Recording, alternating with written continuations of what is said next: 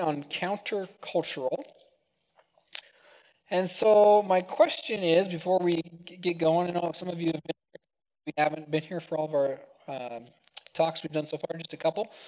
But what do you think of this idea of being countercultural as a Christian? What does that mean to you? What do you think? What's the first thing you think of when you think of countercultural as a Christian? Straying away from the ways of the world and standing firm in your own belief in God and the truth. Good. All right, straying. What are some things maybe you'd stray away from being countercultural? Staying firm for how marriage should be, and that it should be between a man and a woman. Good. And nobody else in between. Yeah, good. That's one good example. What else? What are some ways of straying away from the patterns and ways of this world? What are some things people think? Yeah. Very good. Yeah, honoring your parents, right? That's a way of standing out and being countercultural and honoring God's word. Yep. Not cussing. Yep, the words of your mouth. Jesus says, watch the fruit of your mouth, right? Let them know them by the words of your mouth and the deeds of your actions. Good. Loving your neighbor as I love yourself. Right? Very good. Loving your neighbor as yourself. What about the philosophy, if it feels good, just do it? Right? Very worldly philosophy. Definitely not what Jesus was teaching his disciples, right? As a way of standing out and being light to the world. How do you be salt and light to the world if you are exactly like it? Right? Which is what he goes into teaching right after he talks about this Sermon on the Mount that we talk about. One of his first messages is to be salt and light. Right? You can't be salt and light or a city on a hill or an example or inspiring or giving people hope or giving people encouragement or uplifting anyone if you're exactly like them. Correct? Right? So you have to stand out a little bit. All right. Well, we've been talking about being poor in spirit, which means, again, you just understand your own brokenness before God, your own imperfection, and coming to Him and asking for His blessing and allowing God to minister to you. We talked about mourning, and you can't be comforted unless you're actually willing to mourn. And that you can mourn, the most common thing we obviously think about is somebody passing away or dying, that we would mourn for them. But another things we could mourn our own sinful choices and the cost that comes with that. We can mourn our own broken relationships and the cost that comes with that, right? We can mourn for somebody else even. We can mourn for things that we know are coming, like if you have a loved one that's, again, going to die or something like that, you can begin a mourning process early. So a lot of things, again, we can grieve pretty deeply. Well, today we're talking about meek, and meekness is one of those ones that's a little more misunderstood, right? Mourning's a little more straightforward. Meek is one of the ones a little misunderstood. Well, if you look up meek in Google, it has an interesting definition. And I don't agree with this definition, or I don't think Jesus would, but this is what Google says. It says meek is quiet, gentle, easily imposed on, and submissive. Right? I don't think Jesus is telling us necessarily to be quiet, gentle, easily imposed on, and submissive. Right? You can't be salt and light to the world if you're easily imposed on. Right? Meekness kind of has this negative connotation in our culture that you're somehow wimpy if you're meek. But Jesus is not telling his disciples to be spineless wimps. Okay? So it's not the definition that Jesus is aiming for when he says, to be meek. To be meek requires strength. To be counterculture requires strength, not weakness. Okay? So we're going to kind of circle around to what does he mean by meekness by looking at a couple of stories. Later on, Jesus is talking to the disciples. This is kind of towards the last quarter of his ministry. Again, the Sermon on the Mount that we're going to go over, blessed are the meek, for they will, better turn to it, Matthew chapter 5.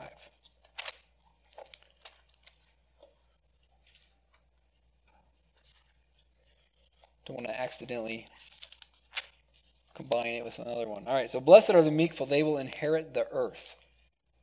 Okay? So blessed are the poor in spirit, for theirs is the kingdom of God. Blessed are those who mourn, for they will be comforted. Blessed are the meek, for they will inherit the earth. Blessed are those who hunger and thirst for righteousness, for they will be filled. Blessed are the merciful, for they will be shown mercy. Blessed are the pure in heart, for they will see God. Blessed are the peacemakers, for they will be called children of God. Blessed are those who are persecuted because of righteousness, for theirs is the kingdom of heaven. All right, so again, meekness is not a wimpy thing, and Jesus starts off his ministry with these beatitudes, or in other words, these things that separate Christians from other faiths.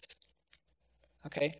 These are countercultural truths. Jesus is saying, hey, this is different about my ministry and my way of doing life than what you've ever heard before.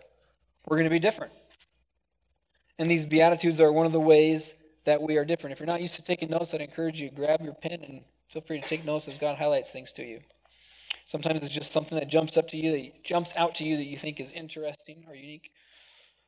So later on, Jesus goes from, again, he starts off with what's countercultural, and these are strong suggestions. Later on, he gets to commands.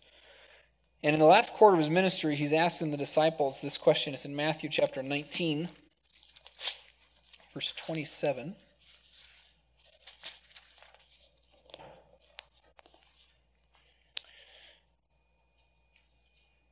And Jesus asks the disciples, people are basically kind of abandoning Jesus because they don't like some of his teachings. Right? He's countercultural often. So he's not telling people what they always want to hear. Right? If you're countercultural, you don't always tell everybody what they always want to hear. I remember in the Old Testament, when a king would get an answer from a true prophet he didn't like, what would he do? You remember? Those of you who read some of the Old Testament? He did this a lot, but he did it to Jeremiah too. Lots of kings did this. So if they get an answer from a true prophet like a Micah or a Jeremiah or Isaiah or whoever, and they don't like the answer, they would go and try and find other prophets. They're called false prophets, until they found what their itching ears wanted to hear. Right? In other words, they're going to look for somebody that will tell them what they want to hear. You ever do that when you go to get advice from somebody? You don't like what somebody says, and you go until you find the advice you want? Right? It may not be good advice.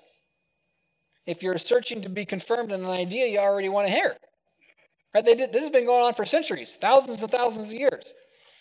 So they would be called false prophets because I remember one of the prophets, he had over a couple thousand people. This is Elijah. Ahab was getting advice, and so all of these prophets were all prophesying the same thing. They were kissing up to the king, telling King Ahab what he wanted to hear. And one of the kings is like, I don't know, I never get advice where everyone says exactly what I want to hear, right? And then King Ahab goes, well, there's this one guy named Isaiah, or Elijah, but he never has anything good to say. Right? In other words, he doesn't like what Isaiah is going to tell him. So Isaiah comes in and tells him exactly what he wants to hear. Kind of a, reverse psychology. And the king goes, all right, just get it out with. What are you really here for? And so Isaiah gives him the message, exactly what he doesn't want to hear. Right?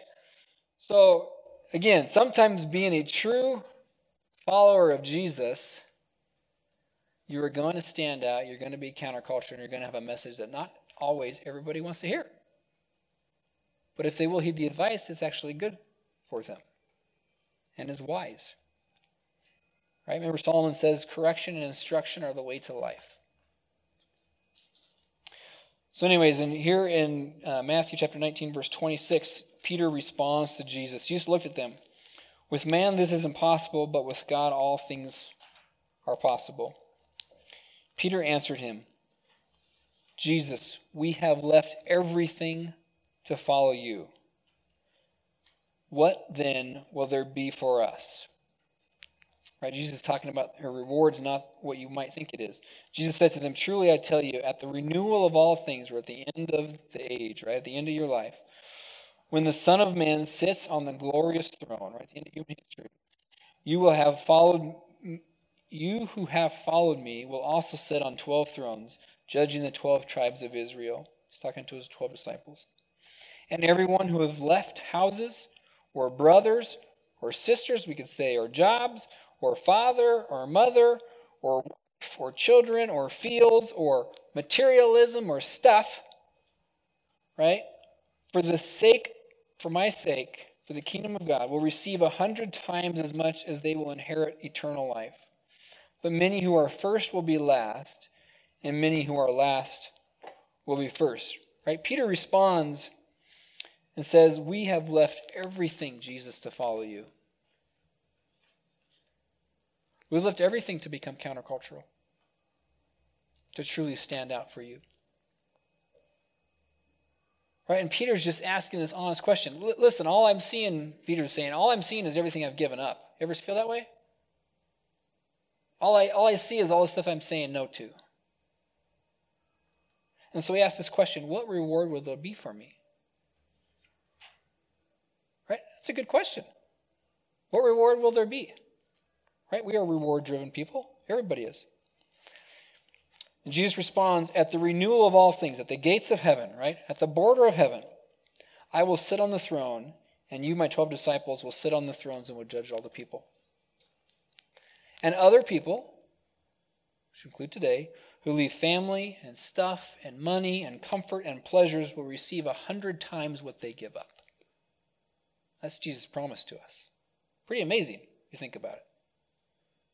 Right? One of the things that caught my attention in the last year that Pastor Alex said was, a lot of adults will think about how to diversify their investment. So they want to buy a home, and they want to maybe buy a rental, and they want to buy stuff they could sell, and they want to have different things in the stock market, basically trying to increase their wealth, right? It's a common thing.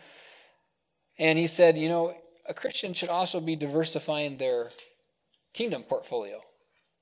In other words, they should be investing in the kingdom of heaven, right? Supporting different ministries, getting involved in serving in practical ways, doing different things. As a Christian, we need to have a mindset on eternity, not just on temporal things that we're going to experience in this life. So we want to have an investment that someday Jesus will reward us with 100 times return, because it's an impact for the kingdom of God, changing lives and making a difference in this world that will last not just for this lifetime, but forever in eternity to come. And he also goes on and says this unique comment, and he says, many who appear to be great Christians will actually receive a very small reward. In other words, Jesus is saying it's not just about title. A pastor doesn't necessarily receive a better reward than somebody else. It's what they're actually motivated in doing. Right? And God sees what's going on behind the scenes. So some of you might think are going to get an amazing reward might get a very small reward. And other people who you think that person didn't really make much of a difference with their life might receive a massive reward for their faithfulness. So again, God truly knows, and it says in the Old Testament that he searches for hearts and minds for people who are truly sold out for him. He wants to know who's really willing, countercultural, to stand up for God. All right, so biblical meekness is kind of better understood in the sense of not, again, being some spineless wimp that's just going to keel over. Oh, you're right, I'm not going to ever have a disagreement with you. But it's actually somebody who gently endures conflict with patience until the end without resentment. In other words, till the end of life. Somebody who can sit in conflict without making things worse. They are meek. They are gentle. They are patient. Some of the fruits of the Spirit. Right? And they can endure through conflict for a really long time without actually becoming bitter or resentful. Right? Think about how many times you're in conflict, and if you get angry right away, it's not meek. Right? You feel like, I have to defend myself. It's not meek. Is it perseverance in the conflict? Gentle perseverance in the conflict. You're rolling over playing dead, like, you're all right, I'm so wrong. It's an endurance in the relationship, choosing the relationship. Right? There's another one that's going to come up later that's about conflict in relationships as well. Being patient to the end without resentment. And secondarily, kind of under that, it's a desire not to cause discord. You know what discord is? How'd you describe discord, somebody? Yeah. I believe discord it's similar to chaos. It's everything's messed up and tangled. Mm-hmm. Yeah. How else would you describe it? Not a right or wrong answer. Yeah. Kind of purposely grading on each other. Ever do that? Like, I want to prove my points. I'm just going to, you call it hitting your, somebody just hit my button or whatever, might call it, where you grade on each other, find your weakness and annoy each other. right? It's not trying to cause strife, right? You're not purposely stirring up trouble. Person with meekness. And they are not necessarily trying to get always your personal ideas across. Again, they're choosing the person or the relationship over proving a point. Does that make sense? Because if you're like me, you're always right. You ever feel that way? Or at least I'm more right than whoever I'm arguing with. Right? So meekness is saying, even though I believe that I'm right, because I don't know how many of you get in a fight, but if you get in an argument, it's because you believe you're right. Correct? Usually, anyways. So if you're in the spirit of meekness, then you're going to choose the person over making your point. Does that make sense? You're going to choose, sometimes you're going to reach a point in the conversation or the argument where you're going to surrender your point in favor of the relationship. You're going to be able to do it without being bitter about it or resentful and hanging on to anger. So it's a purposeful, again, surrender, choosing that relationship or valuing that person. It takes a lot of strength to do that and self-control. But Jesus says there's this huge reward for people who gently endure conflict, prayerfully with spiritual strength, and at the end of life, they will receive a reward for not being resentful. I mean, how many of you know people that maybe with their old grandparents? It seems like older people go one of two directions. You ever notice this? Where they become really jolly and happy, or they're like Mr. Senior Grumpy Pants, right? You know what I'm talking about? It seems like older folks are going to go one of two directions because they spend a lifetime aiming one direction or the other. So they're either really, really grumpy often because they're full of bitterness and resentment and all that, or they're full of tons and tons of joy. Right? Ron's mom was like that. Full of tons of joy. Kay's husband. His mom. Proverbs 15:8 says, a person with a bad temper stirs up conflict, right? Causes discord. But a person who is patient calms things down. Right? You want to be meek and patient and calm things down? Or do you want to raise the temperature in the room or in the home or in the car or whatever and stir up conflict? Because even if you win making your point, you lose in the relationship. You ever notice that? There is a cost that comes to it. Especially in an unfortunate situation where you were the child and you're talking to your parent, right? You're in a submissive authority, or if you're the employee and you're talking to your boss. And it's kind of a foolish point to even try to win the conversation at some level. And again, I'm not saying be so wimpy that you just roll over and play dead. You can make your point. And you probably should, even I would say, make your point. But you're still going to surrender it to the relationship and to the position of authority. Does that make sense?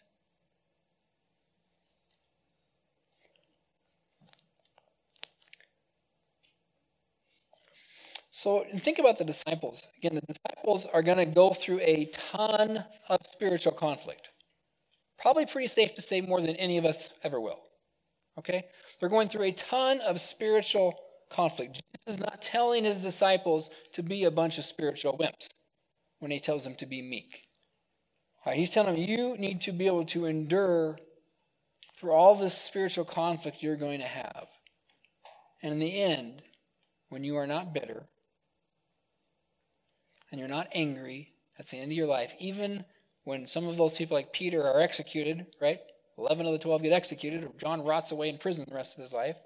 Even then, when you're in prison rotting away, and you're not bitter, you will receive a massive reward 100 times of what you have suffered. Think about that. Think of all the Beatitudes when they go through that suffering. This is one of the ones that is most encouraging to them. To understand the power of meekness and God's promise of a great reward. None of us are naive or ignorant or are not used to conflict. We all experience conflict. The question is, how do we act in the middle of conflict? And what is our spirit geared towards? Is it value in the relationship, or are we just sold out 100% on making a point? Kind of back up again a little bit. The big picture, Jesus is telling us again, we are blessed if we understand we're spiritually bankrupt, and we will receive salvation when we call upon him and ask him to be our Lord and Savior. And out of that spiritual bankruptcy, Jesus promises to forgive us and to rescue us. And if we continue to acknowledge our continuous need for God, then we'll experience glimpses of heaven now. And when we mourn over death and loss and sin and spiritual poverty, Jesus promises to comfort us. And when we're meek and we gently endure conflict, even when, this is the hard one, when somebody else points out your spiritual poverty or brokenness, right? Then we will receive a reward 100 times over in the eternity to come. Pretty cool. We're going to switch over to Psalm 37. I think this examples meekness pretty well. Psalm 37.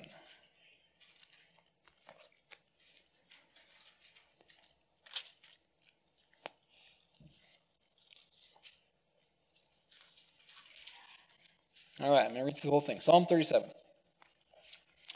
Pay attention to, when we read this, the things that Jesus tells us, or David in this case, inspired by the Holy Spirit, tells us what to do and what not to do.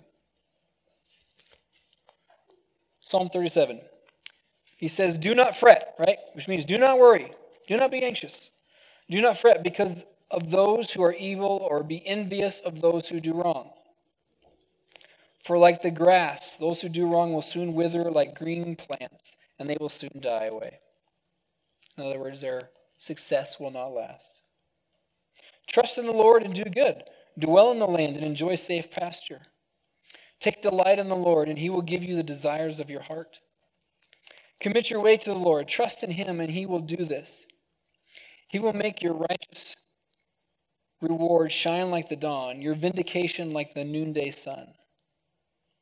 Be still before the Lord and wait patiently upon him.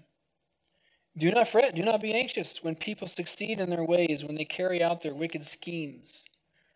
Refrain, hold back from anger, and turn from wrath. Do not fret or be anxious. It leads only to evil. For those who are evil will be destroyed, and those who hope in the Lord will inherit the land. A little while, and the wicked will be no more. What am I reading? 13. Though you look for them, they will not be found, but meek will inherit the land and enjoy peace and prosperity.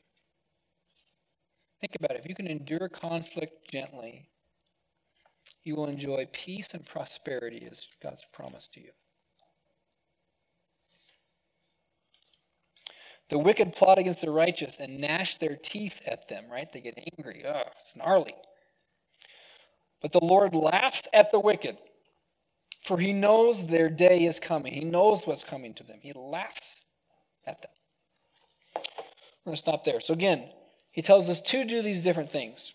He says to trust in the Lord, to delight in the Lord. You might, if you're taking notes, I would just write down Psalm 37 and spend a few days reading through it again. First 13 verses. When you go home this week, especially if you or anyone here having conflict this last month, which would probably be everybody.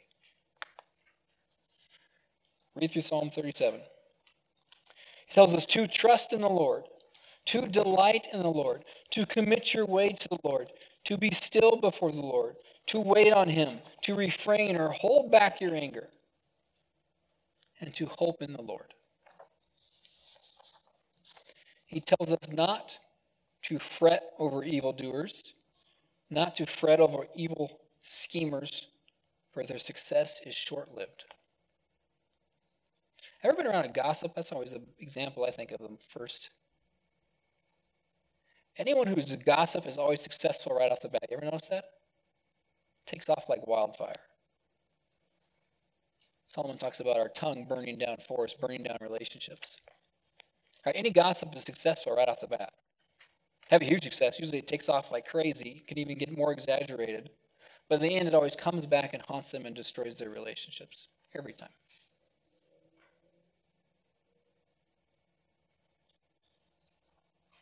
Do not worry about evildoers. They will be successful for a short season, and then it will end. Think of all these promises he gives us in verse 30, or chapter 37. He says, we will dwell in safe pasture. In other words, you will work, you will cultivate the land in safety.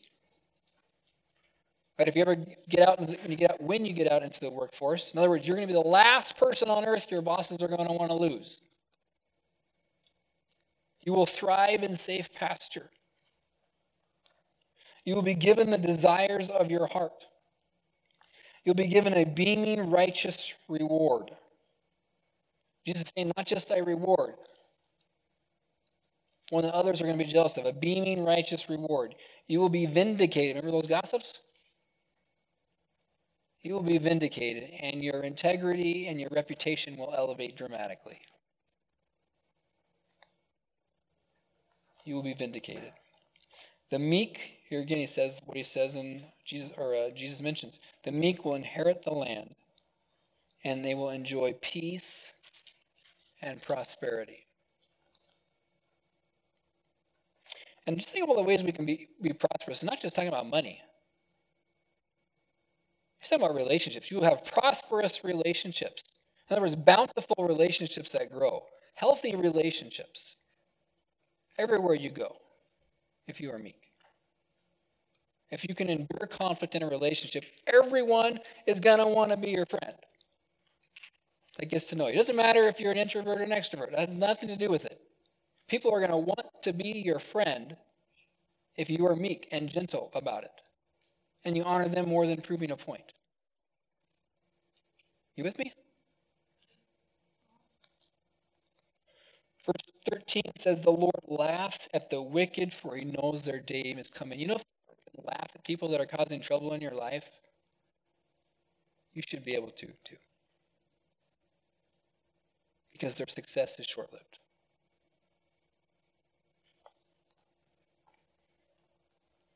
And he tells us, don't be jealous of evildoers for their short-lived success, for the day is coming and their reward is futile.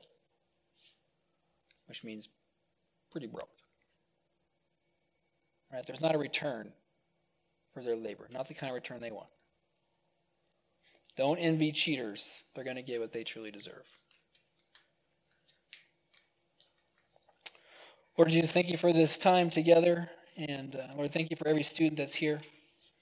Lord, I pray that this word tonight that we received on meekness really is planted in each and every student's heart. Lord, I pray they would not resist your good truth for them. Lord, every single one of us has conflict. Every single one of us struggles when things in our life are pointed out,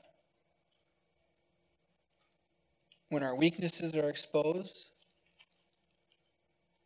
Lord, help us to patiently endure, not to be bitter, not to be angry or upset, but to hope in you, to trust in you, to cultivate in you.